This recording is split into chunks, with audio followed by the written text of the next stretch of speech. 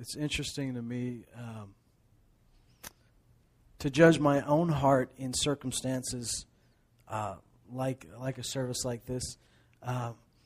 It's so important as we move on to the things of God and we grow in a familiarity with the Word of God and we grow in a familiarity with the working of the Spirit that we are continually, even in the things we're familiar with, living, breathing, thinking out of the Spirit rather than out of our brain here. Because our brain is a wonderful thing. Our brain is designed by God. I've heard preachers say, check your brain at the door, and I cringe. Because, you know what? Guess what? You come in here and we play a song, or we're praising God, and we exhort you to dance. We don't say, check your body at the door. That's right. Right? What does your body do? But if your body wants to go to sleep, who's the boss? The Spirit, right? So if the Spirit says we are going to worship God, the body does what the Spirit tells it to do. So the Spirit says we are really happy about what God's doing. So the body responds by going, I'm really happy too, and dances. And the body may say, I don't feel like it. Do you know I've been so tired? I've been so worn out. I've been so, I've been so sore this week. And the body doesn't get to call those shots. The Spirit does. The Spirit says it doesn't matter what you felt. We're praising the Lord. So what you do with your brain is the exact same thing. Your mind is a powerful gift. You see, without a body, Jesus couldn't have gone to the cross, right? You say, the body's my enemy. It's my flesh. Yes, but in submission to your spirit, it's a great tool. The soul is the same way. Your mind, your will, your emotions. You may say, these are my greatest enemies. My emotions are my enemy. My mind is my enemy. Yes, the Scripture says that it says that the heart is treacherous and sets itself against God. However, you watch out when you put it in subjection to Jesus Christ. You put it under subjection to your spirit. You see, your spirit subjected to Christ, and your soul and your body are subjected to your spirit. When you do it that way, then of course they come into line. So it's important. I say that right now because in a time like this, we go by, our brain has trenches dug by experience, right? There are trenches in our brain that have been dug by doing something a certain way over and over and over again. And if we were to leave them, the water would go to those trenches and just flow that way. If you were just to put on cruise control, this is the way we've always done it. Those of you that are married know that you can't go through life that way. With your spouse, you can't just say I love you out of habit because you always say I love you when the eggs are done.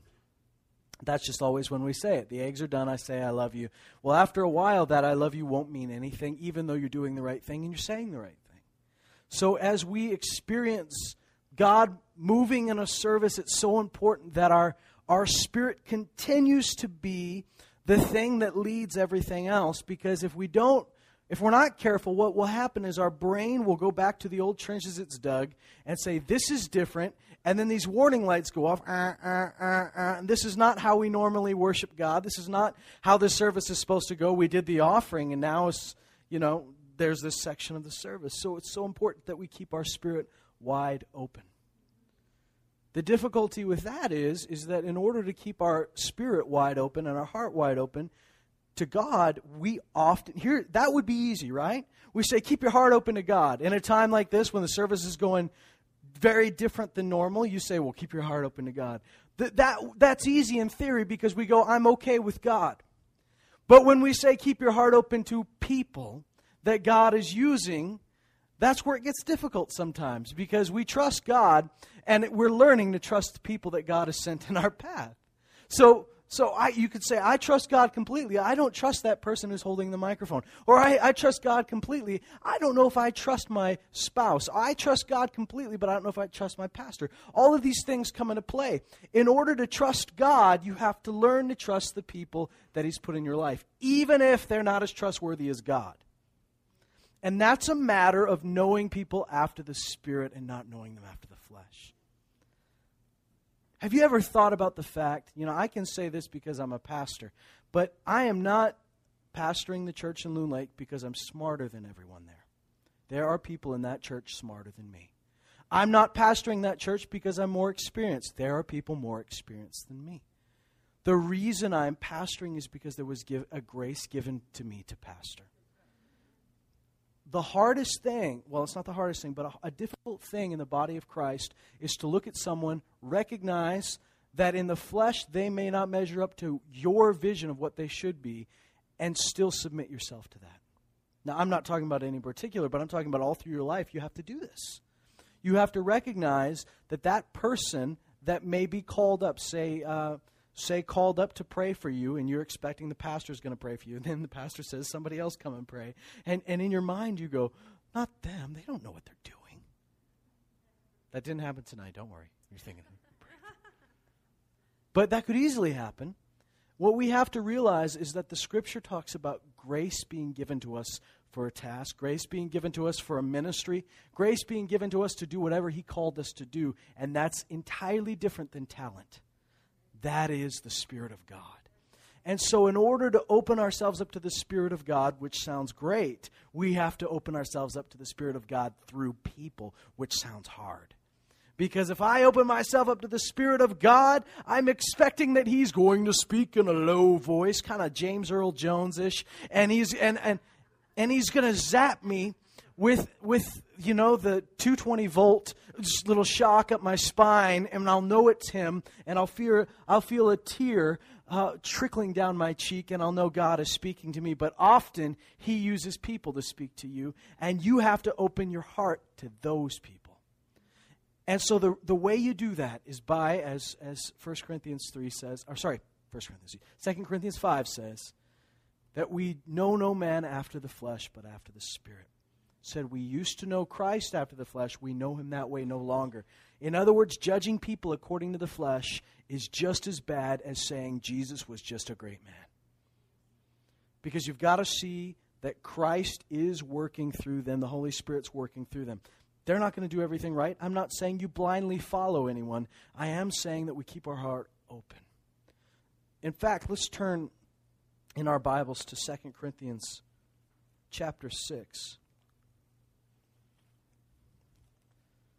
2 Corinthians is a very, it's a happy letter in places, but it's probably one of the saddest letters in the New Testament, to me.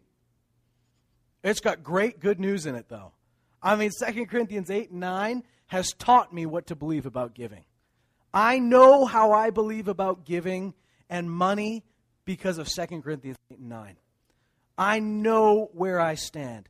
I know where I stand on so many things that are, 2 Corinthians 5, as we just quoted, is that section is speaking about such great things about us being a new creation in Christ, about us not knowing, about us being ministers of reconciliation, about us being ambassadors for Christ. That is great stuff. But all through this letter, you're also getting the sad part, which is that the Apostle Paul, this great apostle, called to the body of Christ, called to be an apostle not only to the Jews but to the Gentiles, called to be an apostle to his time but to our time as well, in a sense. He's being judged every step of the way.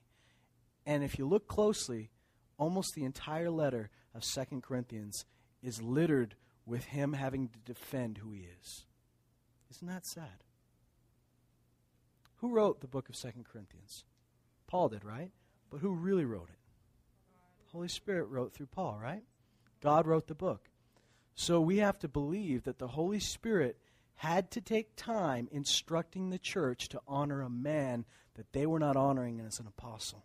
And the reason was because you had false apostles that came in and tried to exert their authority on them. And he says, here's what false apostles do. False apostles are out to get something from you. They're out to take. They hit you. They devour you. This is the things he's calling about. These are the people that come in. You know they're false when they're there to get something from you instead of there to get something to you. When they're there to abuse you rather than to encourage you, exhort you, at times rebuke you, but there to build you. If they're tearing down the work of God instead of building it up, you know it's a false work. Last week we talked about about the beauty that God has put in us to edify, and how that is so huge that all through our life, He's building something in us. And all through our lives, He's building us together into a building. That the work of God is to edify, to build up. That's what edify means, to build. But the work of the enemy is, according to John 10:10, to steal, to kill, and to destroy. And we talked about last week how the word destroy in both our English language and the original language of the New Testament means to tear apart what is built. The word destroy is the exact same word as destruct. So you think a structure is a built thing. To construct means to build. To destruct means to undo that building work. So Satan comes to steal. That's easy to understand. He comes to kill. We can get that. He comes to destroy. In other words, de-build what God has built. Well, we can't allow that. Either in our lives. How do you allow that in your life? Well, the Scripture says, Jesus said that He sows the Word into our heart, and immediately Satan comes to steal the Word. Do you realize that in this service, you may have heard something that God used, or seen something, or experienced something that God used to build something in your life that could stand for the rest of your life? Think about everything you believe about Jesus. Everything that you believe. You either got it from reading the Bible on your own, prayer time on your own, or many times you hear it through revelation. Somebody preached it, and God revealed it to you and opened it up to you, and all of a sudden it's a truth that you stand on for the rest of your life. Well, what if tonight something was said, or you saw something, or you experienced something that God uses for the rest of your life in the area of, say, healing, in the area of seeking His face, all of these things? Can you imagine that He might use that? That when you're 89, you're still relying on that revelation? But you're not relying on a revelation from June 22nd, 2011. It's being new every time. It's being renewed and constantly revealed in a new light, because God's not requiring you to live on old revelation. It's always fresh. It's always new. It's the living Word of God. But that something could have been built that He's going to build on. Like there could be a block that was put in you, a brick that got stuck in your spirit right tonight that God uses to build other things on. Well, what's the work of the enemy? To immediately steal that, to tear down and to steal. So can you expect that if Jesus said every time a seed is sown, Satan comes immediately to steal it? Can you imagine that perhaps even tonight, tomorrow, the day after, Satan will attempt to steal what you what you heard, what you experienced, what was revealed to you tonight, attempt to take it away from you in some sense? I'm not saying he'll succeed. I'm saying he'll try. Friends, we are not to be ignorant of his schemes. He will try. You know, every time we talk about love, there is an opportunity right after the service to get mad at somebody. You know, every time that we talk about God's will for you to walk in life, and that life can even manifest in your physical body, and you know, not long after that, you have an opportunity to say, I'm going to be sick for a long time. That's the enemy destroying, destructuring what God is building. So, when he attempts to do this, we resist him. We stand firm in the faith, and we go back to the same thing that Jesus did. We resist him with the Word of God. The Scripture says the first thing you've got to do is submit yourself to God. Resist the devil and he will flee. Why? Because when you're submitted to God, you're submitted to His will. You're submitting to His thinking. You're submitted to His ways. You're submitted to His lordship, His ruling in your life. And where the king is, so is the kingdom. And where the kingdom is, there's righteousness, peace, and joy, right? So you submit to the king. That means, one of the ways I submit to the Lord, you say, well, how do you submit to Him? One of the main ways you can submit to God is to submit to His Word. Jesus said, why do you call me Lord and you don't do what I say? You submit to His Word and you say, the first thing you got to say is, you're right. You're right. And if I disagree with you, I'm wrong. There's a verse in the New Testament that says basically the same thing. It says, let God, it's first in the Old Testament, let God be true and let every man be a liar. What does that mean? Is every man a liar? No, he's saying every man who contradicts what God says is a liar. If it comes down between God or man, God wins. So here's the thing. God is building something, and one of the biggest ways, guys, that the enemy tries to destruct what God has built is to have you start judging things by the flesh. Whether it's, so often it's that you're offended about something. You know how easy it is to get offended? Especially when the Holy Spirit is having His way. It's one of the easiest times to get offended because it's a time where your flesh and your spirit go head to head. Where the Spirit is moving, if you're walking according to the flesh, if you're thinking according to the flesh, you're going to have a collision. And so it's very easy to be offended, to stumble over the things of God, because when we stumble, the Scripture says it mainly comes, we stumble because we're disobedient to the Word, but also we stumble because we have an idea of our wisdom that exalts itself against God's wisdom. I had a friend who was talking about, he had come from a very conservative church, and praise God, that church was doing awesome things. There were people being led to the Lord, and I'm very thankful for the work. But he had moved to Lloyd, and but his church had always kind of told him that that those kind of things that go on, or basically a church like ours. That these kind of things were wrong because God is a God of order. And that this seemed like chaos. This was disorder. And to me, growing up, experiencing some strange things, but good things, I never felt it was disorder. I never felt chaotic. Because you trust God and you know Him and you learn some things. But I said to him, listen, I said, to me, here's what it's like. It's like being put in a football field as a total spectator who's not familiar with the game and gets stuck on a field in the middle of a play. And all of a sudden, blue photo 2, hut, they call it. And this guy goes this way, and this guy goes this way, and this guy goes this way. And you go, it's chaos, it's chaos, it's chaos. But to the coach who wrote the play, it's all order. Everybody's going where they're supposed to go. You just don't know because, first of all, you got a weird seat. You're right in the middle of all of it. You don't have that overhead view. And number two, you don't know what the coach knows. So a lot of times we'll go into a service that seems to be a little bit odd or different, and we'll go, it's chaos because we don't get it. When God says, I planned this. I know where everyone's going. I got it. Don't worry about it. It's not chaos, it's order. God is not the author of confusion. 1 Corinthians 14 is such a wonderful... I'm not asking you to turn there. Don't turn there. We're not quoting from it. We're just going to say 1 Corinthians 14 is one of those places where there was much confusion in the Corinthian church, but it was not because they were praying in the Spirit. It was because they were doing everything out of the wrong spirit, or the wrong attitude, and they were doing it in the wrong time. And you had people trying to preach a message in tongues. And no one was being edified because they couldn't understand what you were saying. Well, somebody has taken that to mean you can't pray out loud. You can't pray in the Spirit out loud, or else, I don't know, something happens like you spontaneously combust, or your ears start burning, or I don't know what happens, but it's not good.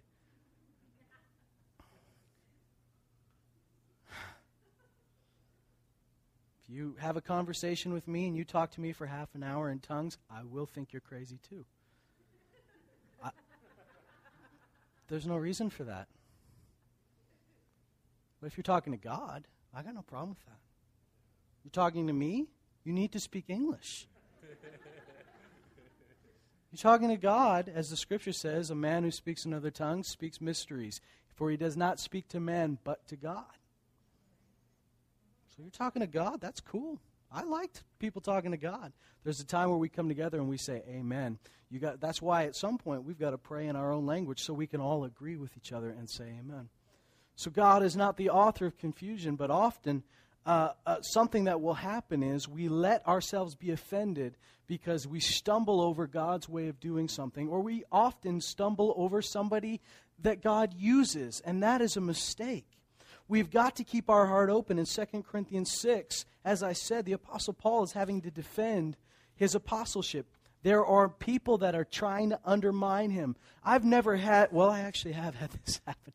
I just forget that it happens, that people actively preach against you or, try to, sway people against you. I kind of forgot that happens, thank God. But it does happen. But it's not, this was churches that he had started. And you had people come after him and try to tell him he's not a real apostle, and here's why. And he was having to prove himself again. And 2 Corinthians 6, he talks about all the things that he's done to prove he is who he is. In verse 11, I want you to hear this. He says, "Our mouth has spoken freely to you, O Corinthians. Our heart is opened wide. You are not restrained by us, but you are restrained in your own affections. Now in like exchange, I speak as to children, open wide to us also." What do we see here? We see a man pleading with the congregation, saying, our hearts are open. Now you open yours. What I want you to see here is that he says, you're not restrained by us. You're not restrained because we're not the apostles you think we should be. You're not restrained because we don't love you. You're not restrained. You are restrained by your own affections. Have you ever thought that you could be restrained by your own affections? What does that mean? You're held back from receiving from someone that God sent to you because you won't open their heart to them. Now, I know we've all been hurt. We've all been hurt by somebody, and many of us have been hurt by people in authority. But you can't stop opening your heart, and he says wide, to the people that God sends. Now, I say this tonight because I realize that there's a great freedom in opening up to the things God does.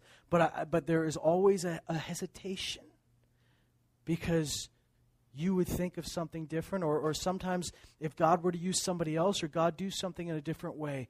And the important thing is not opening your brain up to everything everybody says, but opening your heart up to those that God is using specifically in your life to open up your heart. And he says, you're restrained because you haven't learned how to open your heart to us. Could that ever be said about us? That you're not getting everything that God has for you because you haven't learned to open up your heart to the people that God gave to you as a gift. Now open up your heart. In 1 Thessalonians, and we'll close with this thought.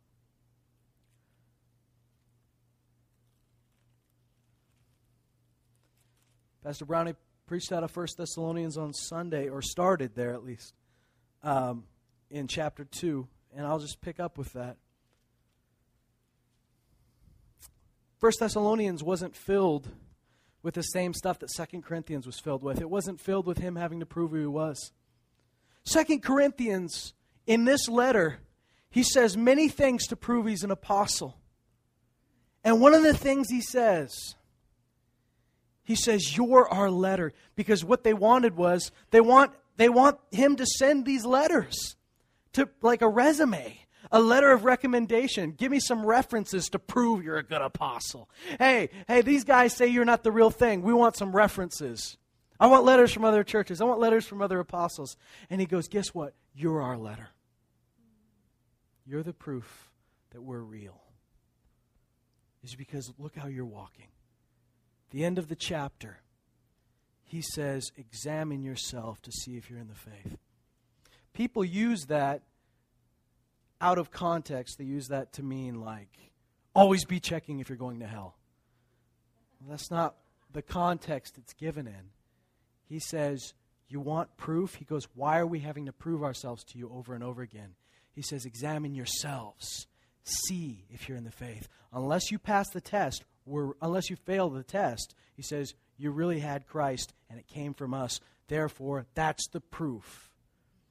You want proof we're an apostle? Check yourself.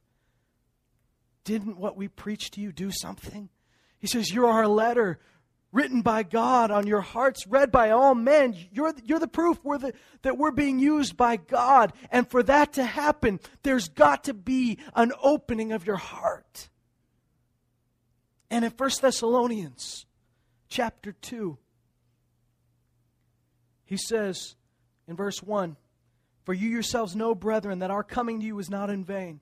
But after we had already suffered and been mistreated in Philippi, as you know, we had the boldness in our God," listen to that, boldness in our God, "to speak to you the gospel of God amid much opposition." So guess what? This proves, first of all, that they're not doing it as a scam. Because if it's a scam, you get out of there when it's hard. Scams are supposed to work for you, not against you. He says, "We preached amid much opposition. For our exhortation does not come from error or impurity or by the way of deceit, but just as we have been approved by God to be entrusted with the gospel, so we speak, not as pleasing men." Why? Because we've been approved by God already. It's the only approval we seek. "Not as pleasing men, but God who examines our hearts. For we never came with flattering speech, as you know, nor with a pretext for greed." God is witness. So what he's saying is, we do not come to you trying to butter you up so you'd like us. We didn't come to you trying to get your money and just pretending to be spiritual as a way to get money. Obviously, there were people that were doing that. He says, we didn't do it. He says, "Nor did we seek glory from men, either from you or from others, even though as apostles of Christ, we might have asserted our authority." He says, I'm not going to use that right, but I want you to know I have that right. He says it often. He goes, "I worked. I didn't ask you for money." But in other places he goes, "I could have asked you for money and it would have been right that you would have given it to me." In fact, what we see is the pattern is in when churches were struggling, very poor, very oppressed, he worked among them. But when they were doing better, he said, "It's good for you to give to our ministry." He goes, "I don't need it. God takes care of me. But it's important for you. You're at a stage where you need to learn to give." So he says, and he quotes back, and he quotes Jesus at one point and says, "A workman's worthy of his hire." He quotes Jesus and says, people that preach the gospel should make their living from the gospel. That's what he says. But he says, I didn't do that because I had to prove something to you. And he says, I proved to you in verse 7, "But we proved to be gentle among you, as a nursing mother tenderly cares for her own children." Big, tough Apostle Paul is comparing himself to a nursing mother. "Having so fond an affection for you." Listen to that. Once again, he has the affection, right? That's his affection. He says, "My heart is open wide to you. Having so fond an affection for you, we were well pleased to impart to you not only the gospel of God, but also our own lives." Now, I'm just thinking about this. When I read this, guys, I say, I want this. I want this for our church. I want this for Lloydminster. And when I say our church, I mean, please, when we talk about the church, we cannot continue to think about the church as the people that meet in this building every Sunday. We've got to think of the church as Jesus sees the church, as his church. No matter where they meet on Sunday morning, those that call on the name of the Lord, that's his church. And we can't say church and think of this place. We've got to say church and think of the body of Christ. And so when he says this, he says that we preach to you the gospel. We didn't just give you the gospel. We gave you our lives. And I want this. I want this kind of relationship. And he says, "Because you'd become very dear to us. For you recall, brethren, our labor and hardship, how working night and day, so as not to be a burden to any of you, we proclaim to you the gospel of God. You are witnesses, and so is God, how devoutly and uprightly and blamelessly we behave toward you believers." Listen to that. Devoutly, uprightly, and blamelessly. You want to rush into ministry? Make sure you can meet those expectations. People always want the spotlight, but it's not about spotlight. This is real ministry. You've got to be willing to represent God. You've got to be willing to give your life to something. You've got to be willing to do it amid opposition. You've got to be willing to not just preach a gospel, but give your life. He says this.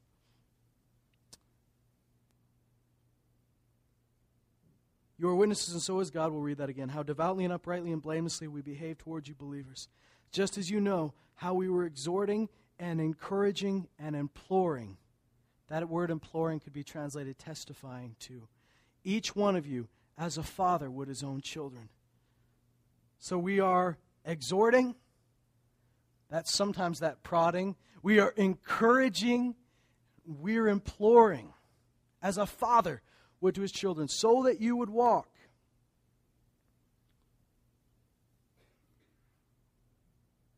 So that you would walk in a manner worthy of the God who calls you in his own kingdom and glory. For this reason, we also constantly thank God that when you received the word of God which you heard from us, you accepted it. Now, there are two steps in a sermon, two big parts in a sermon. The preaching and the receiving. Once again, to use the football metaphor, one guy's the quarterback, the other guy's the receiver. You got to have both. You can preach and no one can receive, and nothing happens. The angels don't just say, thank God we came to this service. You know, they don't need that. It's up to you. So he says, we preached, but you received. And when you received the word of God, how did you receive it? You accepted it not as the word of men, but for what it really is, the word of God, which also performs its work in you who believe. What performs the work in your life? The word of God that you received as the word of God. So here's the power in a service when God preaches, and God preaches in many ways. The word is preached through, listen to this. The scripture says, through the power of the Spirit, through signs and wonders, I have fully preached the gospel of Christ. So we know that preaching comes from just what I'm doing right now. Preaching comes from signs and wonders. Did you know that? The scripture says it did. Jesus said, if you don't believe in me because of my words, believe in the works, because they're preaching about me too. It's way better to believe in the word than having to see something. But Jesus says, if you didn't believe because you heard something, at least believe because you see something, because most of Israel saw and still didn't believe. So here we go. He says, it really is the word of God. And since you received it as a word of God and not as a word of men, in other words, you judged me after the Spirit, not after the flesh. Now that word is working in you, because a word from men only goes so far. And a word from men, you can be talked out of it. And a word from men has a limit. And they fall and they mess up, and then you stop believing what they say. But a word from God will change your life forever. And he says this, for you, brethren, became imitators of the churches of God in Christ Jesus that are in Judea. For you also endured the same sufferings at the hands of your own countrymen, even as they did from the Jews, who both killed the Lord Jesus and the prophets and drove us out. They are not pleasing to God, but hostile to all men. And you may think he sounds anti-Semitic. He's certainly not, because he says you imitated the Jews in Judea. He's talking about there are people, Jews that turned to Jesus, and there were Jews that persecuted him. And he talks about a third group, Jews who yet haven't made up their mind. But right here, he's talking about the ones that actively persecuted the church. And he says they're not pleasing God. And he says, hindering us from speaking to the Gentiles so that they may be saved, with the result that they will always fill up the measure of their sins. But wrath has come upon them to the utmost. But we, brethren, having been taken away from you for a short while, in person, not in spirit, we're all the more eager with great desire to see your face. Now, I want you to realize in verse 17 that when it says having been taken away from you, that word in the original language is orphaned. Do you see what kind of words he's using in this chapter? We were like a mother to you. I was like a father to you. I was like an orphan. Do you see how much this is, how wide his heart is open? How much of a family this is? I acted like a mother to you. I acted like a father to you. And when I was away from you, I felt like an orphan. There's that connection. And that's two-way, guys. You say, well, the pastor just doesn't love me enough. Or that person, they just never call me. Do you know that your phone has the ability to dial out as well as receive calls? My uncles and aunts are always like, when are you going to come see us? And I go, the cool thing is that I just found out that the planes are flying north now. You can come visit us.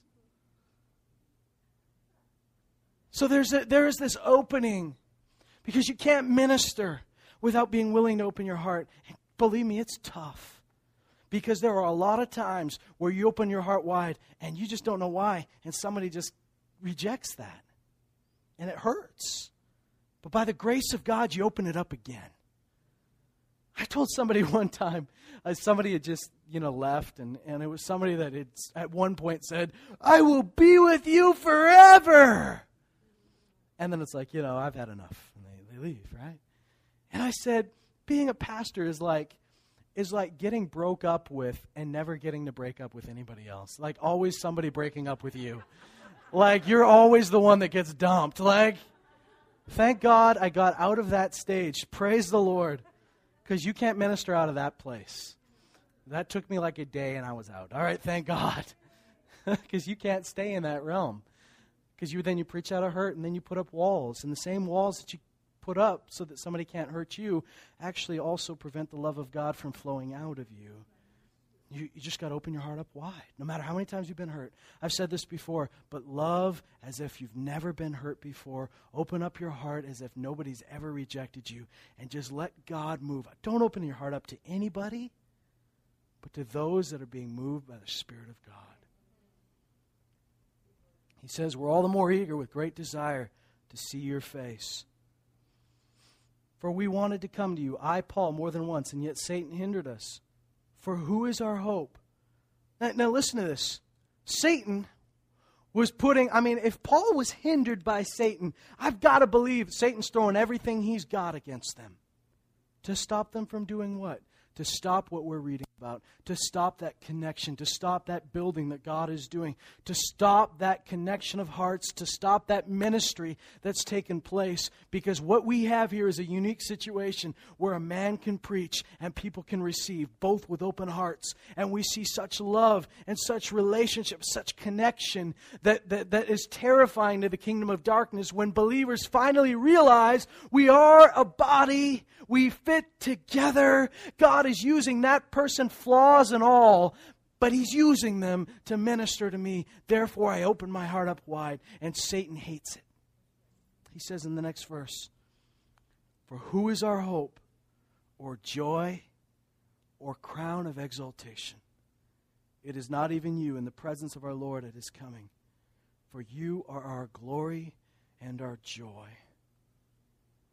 Praise the Lord. Now, all of this comes out to say this. We had a great service tonight.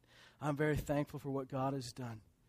But I want you to learn something from it, and that is that God will use different ways to minister to you. He'll use different people. He'll use different means. And when something goes like you don't expect it, it is a challenge, but it is an obligation to keep your heart open. Keep your heart wide open. Can you do that? Can you keep your heart open and say, when they're preaching, I'm listening for God. I'm not listening for them, I'm listening for God. When they're preaching, I'm going to receive what they say as if God is speaking directly to me. Because then and only then is that word going to perform its work in you when you receive it as the word of God. Word of man won't do a thing. Word of God will. You may say, I am smarter than that guy who's preaching. And you may be right. But that's not why we listen. We don't just listen because they're smarter than us. We listen because they've got the grace of God to say something to us. Why would Balaam listen to a donkey? Because God used the donkey to preach to him. There are going to be times in your life where a guy that you consider to be way stupider than you gets up and speaks. And God will use the foolish, the base things of this world, the people that have been rejected by society, to confound the wise. And He took somebody you never would have counted for anything to minister to your heart. The important thing is to judge them after the Spirit. And when you judge them after the Spirit, you're able to open up your heart and say, okay, God can use this person. I may be better than them at anything in the world, but are they being used by God? Now, at this church, Pastor Brownie's, she's pretty sharp. So you may not have had those thoughts about her. I don't know what you're thinking about me. But there are going to be different people that God uses in your life. I hope you don't think I'm too dumb. But there are going to be people in your life that God uses that you feel like, I know more about that, or I'm more experienced in that area, or I've been hurt by people that were a lot like that before. Just open up your heart. When God moves it, when God connects you with people, because God's not connecting you with everybody in the world. There are people you shouldn't open your heart up to. I'm telling you right now, don't open your heart up to anybody. But when God makes a connection, you've got to actively choose to keep it open. And he says, you're not restrained by us. You're restrained. In other words, you're kept back from your own destiny, from the things that God's called you to. You may say, why have I not gotten where I'm supposed to be? And in this case, he says, you're restrained. What does that mean? You're held back. You're trying to run, but something's holding you back. And you say, what am I doing wrong? Am I praying wrong? Am I thinking wrong? Am I believing wrong? Do I have the wrong translation of the Bible? And he goes, you're restrained by your own affections. Because if we let our affections and our emotions rule, instead of the Spirit ruling our affections, we get out of line. So what do? He says, here's the answer. Here's the prescription. Open wide. He says, our hearts are open to you. Open wide your hearts to us also. In like exchange, as dear children, open up your hearts to us. See, again, he calls them dear children. This is love, guys. And, I've been praying for this, and I'm going to continue to pray for this. For specifically this body here. Now, for the entire church in Lloydminster, I'm also praying. But specifically for the folks that meet here, I want there to be such a connection that there is an ease of receiving, of preaching and receiving, that the word is able to be received without having to stumble over it all the time. That you're able to receive with a heart open wide to each other and to those that are ministering. And then when that happens, we're going to be able to go different places. Pastor Ronnie talked about going to different levels and not staying in the things you're familiar with. Well, you know what it takes to step out into areas you're not familiar with? Trust. It takes trust. It takes trust in God, and it takes trust in God and each other. And that's usually the hard part. Trusting you, and trusting you, and trusting you that you're going to be used by God. And that is what we want to just set your faith towards. Pray about it, that God would show you, and God would work on you, that even the places you don't remember, you've been hurt, you've been damaged in some area, there's been calluses that keep you from feeling what you used to feel or opening where you used to open, that God would renew those things, that you just be like a newborn baby who's never experienced hurt in his life. You ever seen a puppy that's never been hit?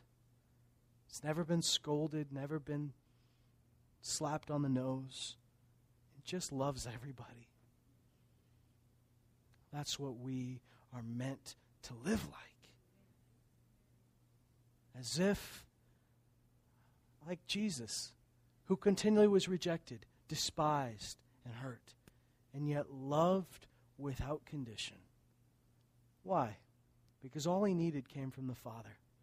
If you go through life saying, I need something from you, I need something from you, when people let you down, you're going to be hurt. But if you say, all I need comes from him, and as far as my relationships are concerned, I've got nothing but something to give. And God's going to use those relationships to give something back to me, but ultimately it's from God, not from men. And that's the important thing. Can we stand up? Praise God. Thank you, Lord, for your great work that you've done tonight. Thank you for the souls that were touched. Thank you for the bodies that were healed. Thank you, Jesus. Oh, we thank you for your work. Thank you for the freedom of the Holy Spirit, that you call the shots, Lord. Thank you for not deserting us to our own plans, but for really ruling and reigning. And thank you, Lord, that you've used us, flawed as we are. As we might have come to you with limited talents and limited abilities, thank God, by your doing we are righteous. By your doing we are sanctified. By your doing we are wise when we should have been foolish. By your doing we are powerful when we used to be weak. By your doing we are bold when we used to be fearful. By your doing we are whole when we used to be broken. Now we exalt you, King Jesus, and I can make this commitment to you right now, Lord, that I will see others after the Spirit. I will judge them by the Spirit and not by their flesh. I will look at them as you said in Colossians 3, I will look at them as somebody who Christ dwells in, and I will see no distinction, but Christ is all and Christ in all. Lord, I pray right now that the members of this body would begin to go into a transformation of spirit, of soul, and of emotion in every area, that you would begin to transform us, that where we are guarded, you would begin to open us up again. Where we've been hurt, you would heal the broken cracks, that we could love without hesitation, that we could receive your word without any blocking, without any restriction, that we would not be restrained in our walk with you because of our affections towards other people, but rather we would view them as ministers of God sent to us. God, I realize that we have more than we ever could know.